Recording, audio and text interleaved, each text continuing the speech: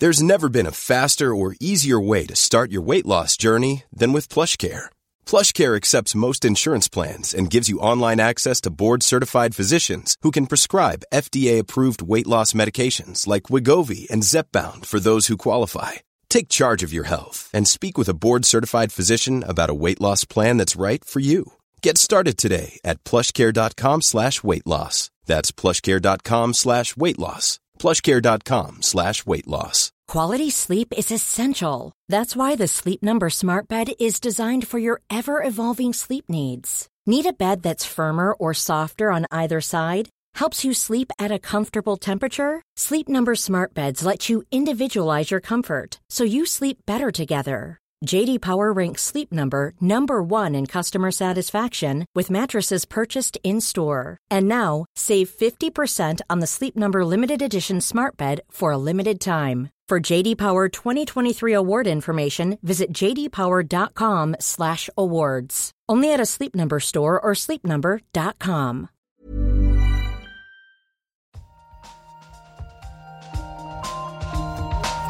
In an experiment. We don't know yet. Why is light so far? Like, it sounds so simple. They had no idea. But now the data speaks. I find this not only refreshing, but at some level astounding. Nature. Welcome back to the Nature Podcast.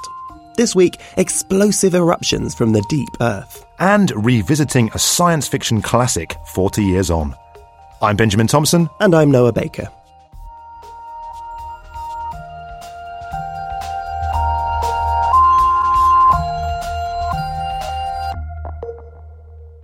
First up on this week's show, we'll be learning about the ground underneath our feet. A long way underneath our feet. The Earth's mantle is sandwiched between the planet's outer core and the thin crust we walk about on. Although the mantle makes up a huge 84% of the Earth's volume, this enigmatic zone is difficult to study.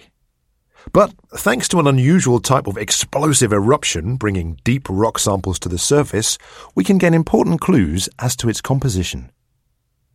John Woodhead from the University of Melbourne in Australia has been studying new and old samples of these rocks known as kimberlites. Jeff Marsh got him on the phone to uncover their secrets. So kimberlites are very rare volcanic rocks, but they're not really like most other volcanic rocks. In fact, they actually come from the deepest depths of any samples that we have. And they get to the Earth's crust quite violently, don't they? Paint a picture for us of a kimberlite eruption. So when most people think of volcanic eruptions, they think of typical volcanic cones such as Mount Etna or Stromboli and relatively gentle volcanic eruptions. Kimberlites are quite different. They're extremely energetic, volatile-rich eruptions, and they just blast holes through the crust. They don't form any sort of volcanic edifice. They just leave a huge crater in the ground. Given that we've never been able to directly observe the mantle, how do you know how deep these kimberlite rocks actually come from? It's really because they bring up diamonds, and the diamonds have trapped within them high-pressure minerals that we know must have formed at great temperatures and pressures, great depths in the Earth. So tell me about your kimberlite data set then, and exactly what you did to unravel their secrets. So we've very carefully gathered together kimberlites from around the globe. They're samples that cover the past 2.5 billion years of Earth history.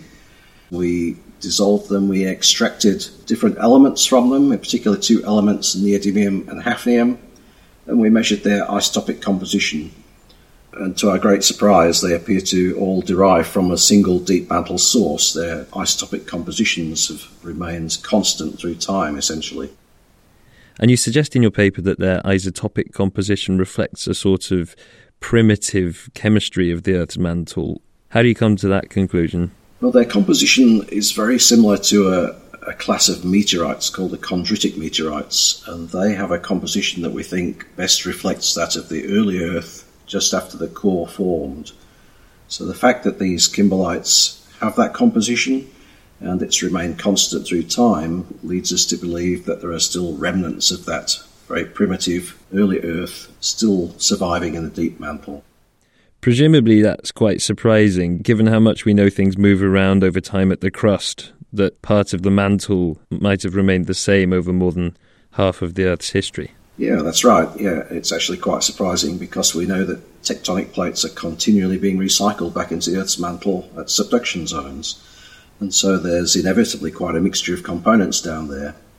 But it still seems that some parts of the deeper mantle have remained preserved, and this is important to know from the perspective of understanding the planet's geochemical evolution.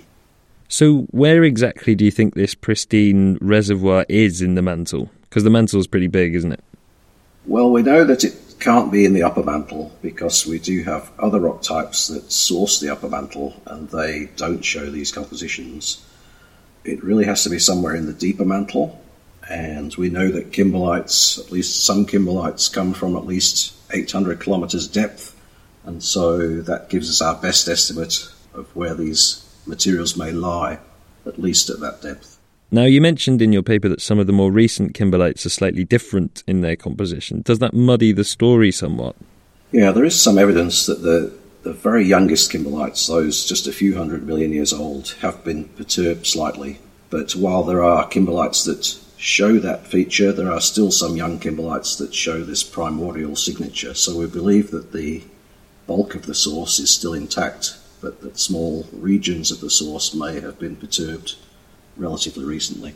So what's next then for you?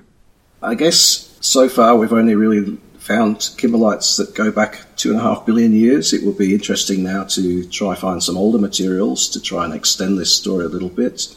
But kimberlites are quite rare rocks, so I'm not sure what our chances are of finding any older materials. We really rely on the diamond industry to find those rocks for us, I guess. I suppose a modern-day kimberlite explosion would be pretty interesting. Yeah, that would be great. That would be great to see that. But from a distance, I guess. That was John Woodhead from the University of Melbourne talking to Geoff Marsh. You can read John's paper and a News and Views article over at nature.com. In this week's news chat, we'll be hearing all about the opening of the world's largest single-dish radio telescope. Listen out for that at the end of the show. Up next, though, Anna Nagel is here with this week's research highlights. How is a champagne bottle like a fighter jet? No, this isn't a joke, as it turns out that when a champagne bottle pops its cork, it unleashes a supersonic jet of freezing gas. Researchers in France trained high-speed cameras on champagne bottles to closely record what happens during that iconic moment when the cork shoots from the bottle. Watching the cloudy jet that forms as the pressurised CO2 in the bottle is released, the team spotted characteristic shock waves that indicated the gas was travelling faster than the speed of sound. You can also see these so-called Mach discs in the exhaust trails of fighter jets. Celebrate that research over at Science Advances. Vaccination is an important public health tool to protect against disease. But new research from Canada suggests that in mice, the time of day you give a vaccination could affect how well it works. Circadian rhythms affect many physiological processes, and cells, including immune cells, have their own internal clocks, which change gene activity across a day. Researchers gave mice vaccinations at different times of day and looked at how particular immune cells responded. They found that shots given at midday stimulated the immune cells more than at any other time of day. Get a shot of that science over at Proceedings of the National Academy of Sciences.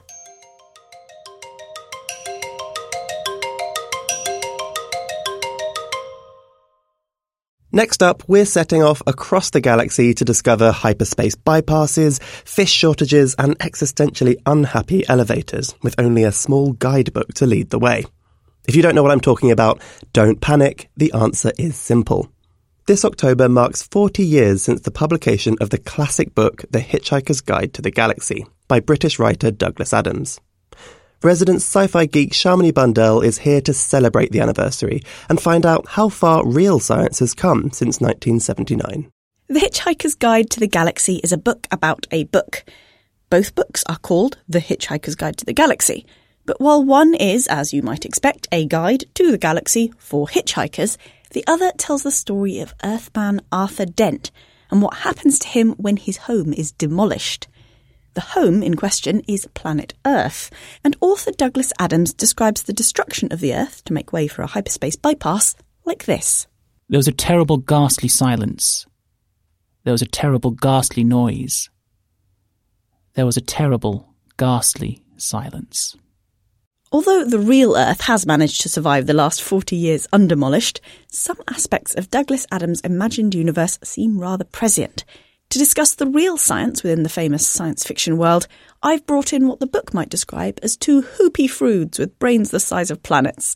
I've got Carl Ziemelis, Chief Physical Sciences Editor at Nature, who's seen many a paper on space, robots and other sci-fi staples across his desk in his 27 years here. Hi, Shalmini. And I've got Ed Gerstner, who's chair of the Springer Nature Sustainable Development Goals programme. So I'm guessing that means you're doing your bit to help make sure that the Earth doesn't get destroyed by a hyperspace bypass or otherwise. Ideally, or climate change, but certainly how we can make the world a better place. So the eponymous book of The Hitchhiker's Guide to the Galaxy itself, in the story, is supposed to be a huge repository of knowledge that an interstellar hitchhiker might need to make their way around the galaxy. This was how Douglas Adams described it. The reason why it was published in the form of a micro sub-meson electronic component is that if it were printed in normal book form, an interstellar hitchhiker would require several inconveniently large buildings to carry it around in. And when Douglas Adams was writing that was true. Like, data needed actual buildings to store large amounts of it, right? Absolutely. But I think what's interesting about this quote is the presumption that all the information will always be contained locally. 10 years ago, they were talking about terabytes of memory on just a very, very small, like a penny could be stored, terabytes of memory. And I'm going, that's what I want, so I can put all my music and all everything. And no one even tries to do that anymore because it's all in the cloud. And Douglas Adams hadn't even conceived that you'd have information in the cloud. Well, there were some things that were pretty hard to predict in 1979, but also some issues that were around then and that just haven't gone away. We've already mentioned the destruction of the Earth being a major plot point, but here's a quote from the second book about a less dramatic way in which we're destroying the Earth. The trouble with most forms of transport, he thought, is basically one of them not being worth all the bother. On Earth, when there had been an Earth before it was demolished to make way for a new hyperspace bypass, the problem had been with cars.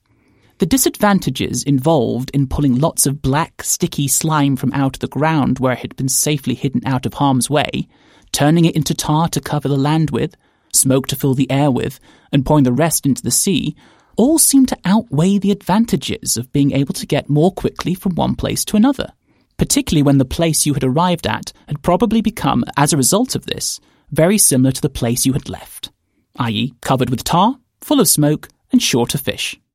Now, this is a much more realistic depiction of the problems facing us today than the Earth being destroyed by a Vogon constructor fleet. And since this was originally published, scientific papers about how we're destroying the planet in various ways have presumably become a lot more common.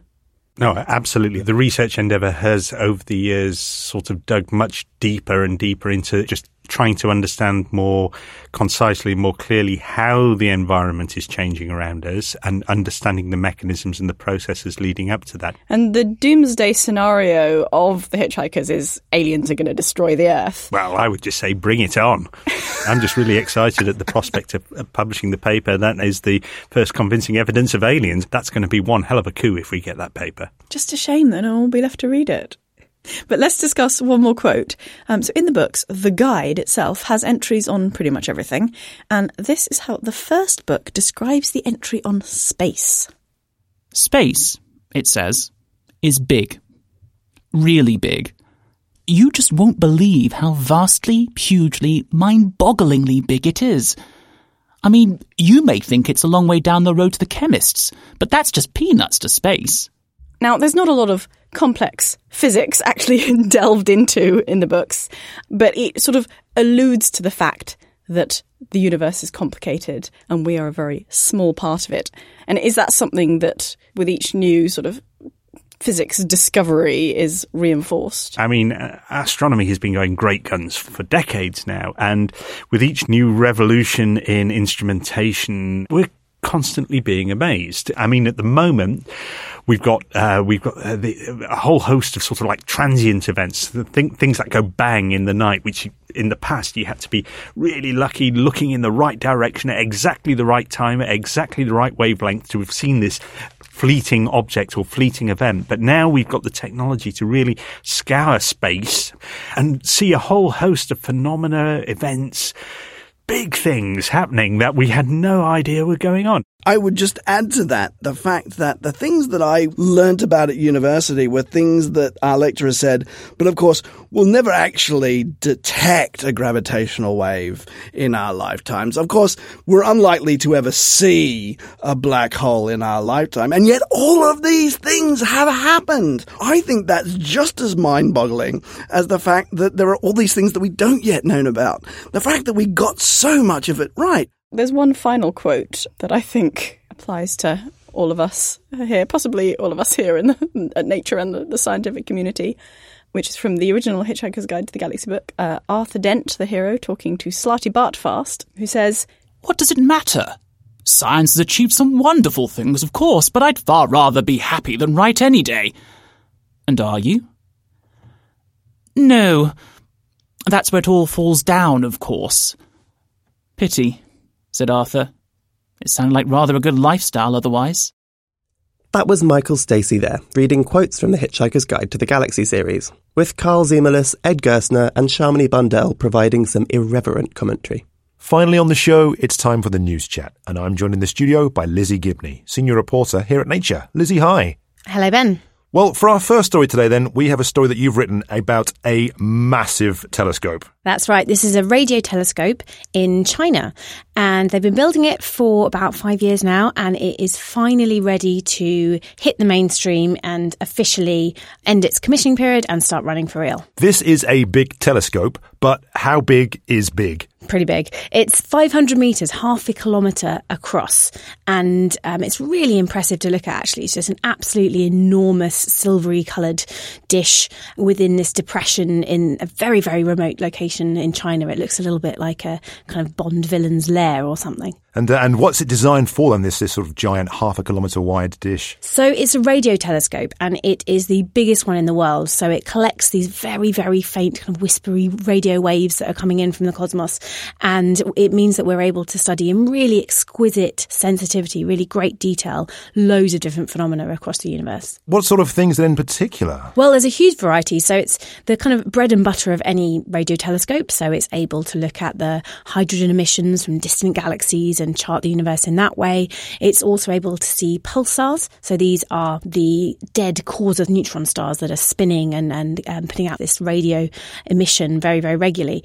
But it's also going to be able to do a few more intriguing things that have just become options in the last few years. So, for instance, it's hoping to maybe be able to see exoplanets, so planets that are outside of our solar system, through their radio emissions. And that's particularly interesting because radio emissions only come from exoplanets when they have magnetic fields.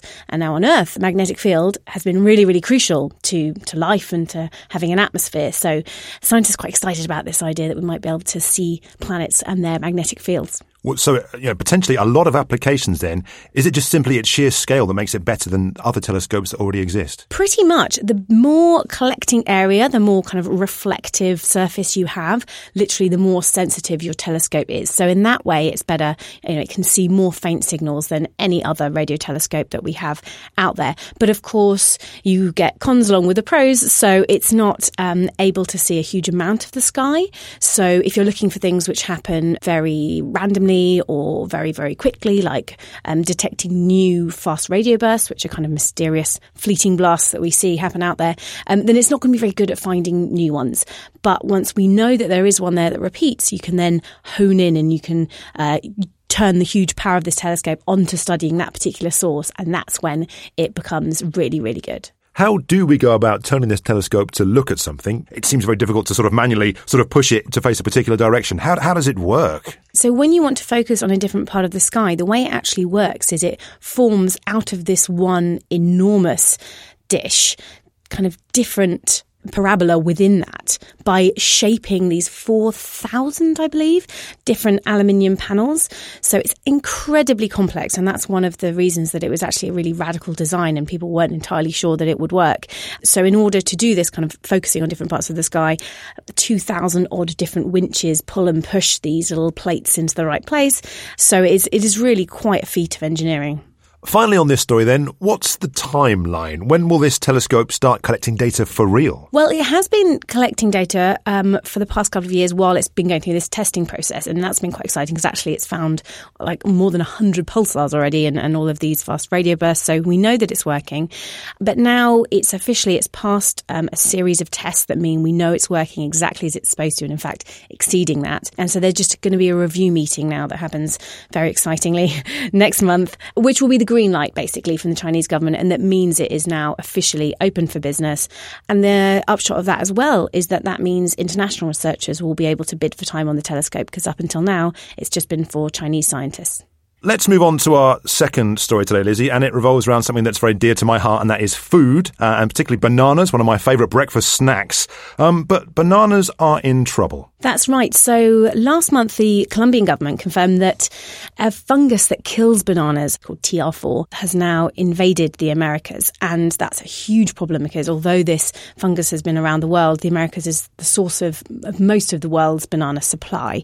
And then the really big problem is that a particular kind of banana called the Cavendish, which is by far the most popular in the world, it accounts for about 99% of global banana shipments, is susceptible to this fungus. So potentially we're facing a huge problem. Well, why not just sort of treat this fungus with, fungicides or chemicals and what have you? Unfortunately, it's a really, really tough fungus. It can't be killed with fungicides, and it actually lingers in soil for up to 30 years, which means that the normal ways that you might go about trying to get around it are not going to work. So we've got this unkillable fungus then, and we've got a giant monocrop of bananas worldwide. It seems like a recipe for disaster. I mean, why not just breed a more resistant banana? Well, that would be a great idea, except that unfortunately that's not possible with the Cavendish banana, and that's because it's actually sterile. And so the way that you get new ones is just to clone it. So conventional breeding isn't going to work here. One method that might work, though, is to genetically modify, to genetically engineer. So there's one group in Australia who is working on taking a gene from a wild type of banana that is resistant to this particular fungus, and then putting that into the Cavendish banana, which is not resistant.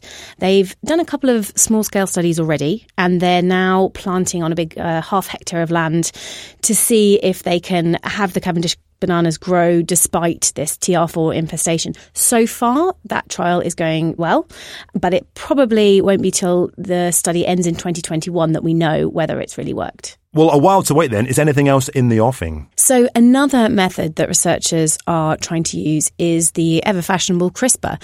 So instead of inserting a gene from a different type of banana into the Cavendish, what they're trying to do is actually just tweak the genome of the Cavendish in order to boost its resilience. So there are a number of different ways that they're trying to do that, trying to either turn on a dormant gene that actually would give resistance to TR4, or another group are trying to suppress the genes that actually make it vulnerable. So there are a couple of different strategies there. One issue, though, is how regulators are going to deal with these bananas. This may be a daft question, but is there not just a different sort of banana that we could eat? There might be. The thing is, the Cavendish is very popular for a reason. It has a particular taste, texture, it ships really, really well. So people are very keen to keep using the Cavendish, but of course there are actually thousands of other types. So it might be that we can either find another variety that is suitable, or maybe people will have to change their taste slightly. Indeed. Well, thank you for joining me, Lizzie. Listeners, head over to nature.com/news for more on these stories and the latest updates from the world of science. And that's it for this show. But before you go, if you're interested, head over to our YouTube channel, where you can find a roundup of last Friday's global climate strikes. Why did scientists take to the streets?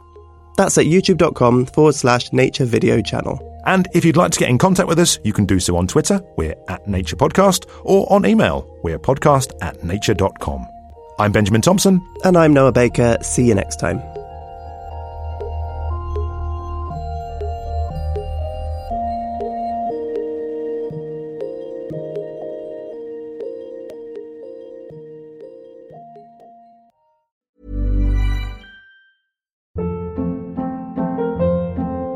Hold up. What was that? Boring. No flavor. That was as bad as those leftovers you ate all week. Keke Palmer here, and it's time to say hello to something fresh and guilt-free. Hello Fresh. Jazz up dinner with pecan-crusted chicken or garlic butter shrimp scampi. Now that's music to my mouth. Hello Fresh. Let's get this dinner party started. Discover all the delicious possibilities at HelloFresh.com.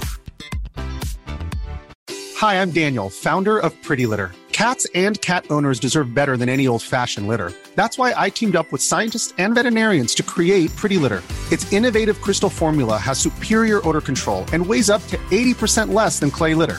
Pretty Litter even monitors health by changing colors to help detect early signs of potential illness. It's the world's smartest kitty litter. Go to prettylitter.com and use code ACAST for 20% off your first order and a free cat toy. Terms and conditions apply. See site for details.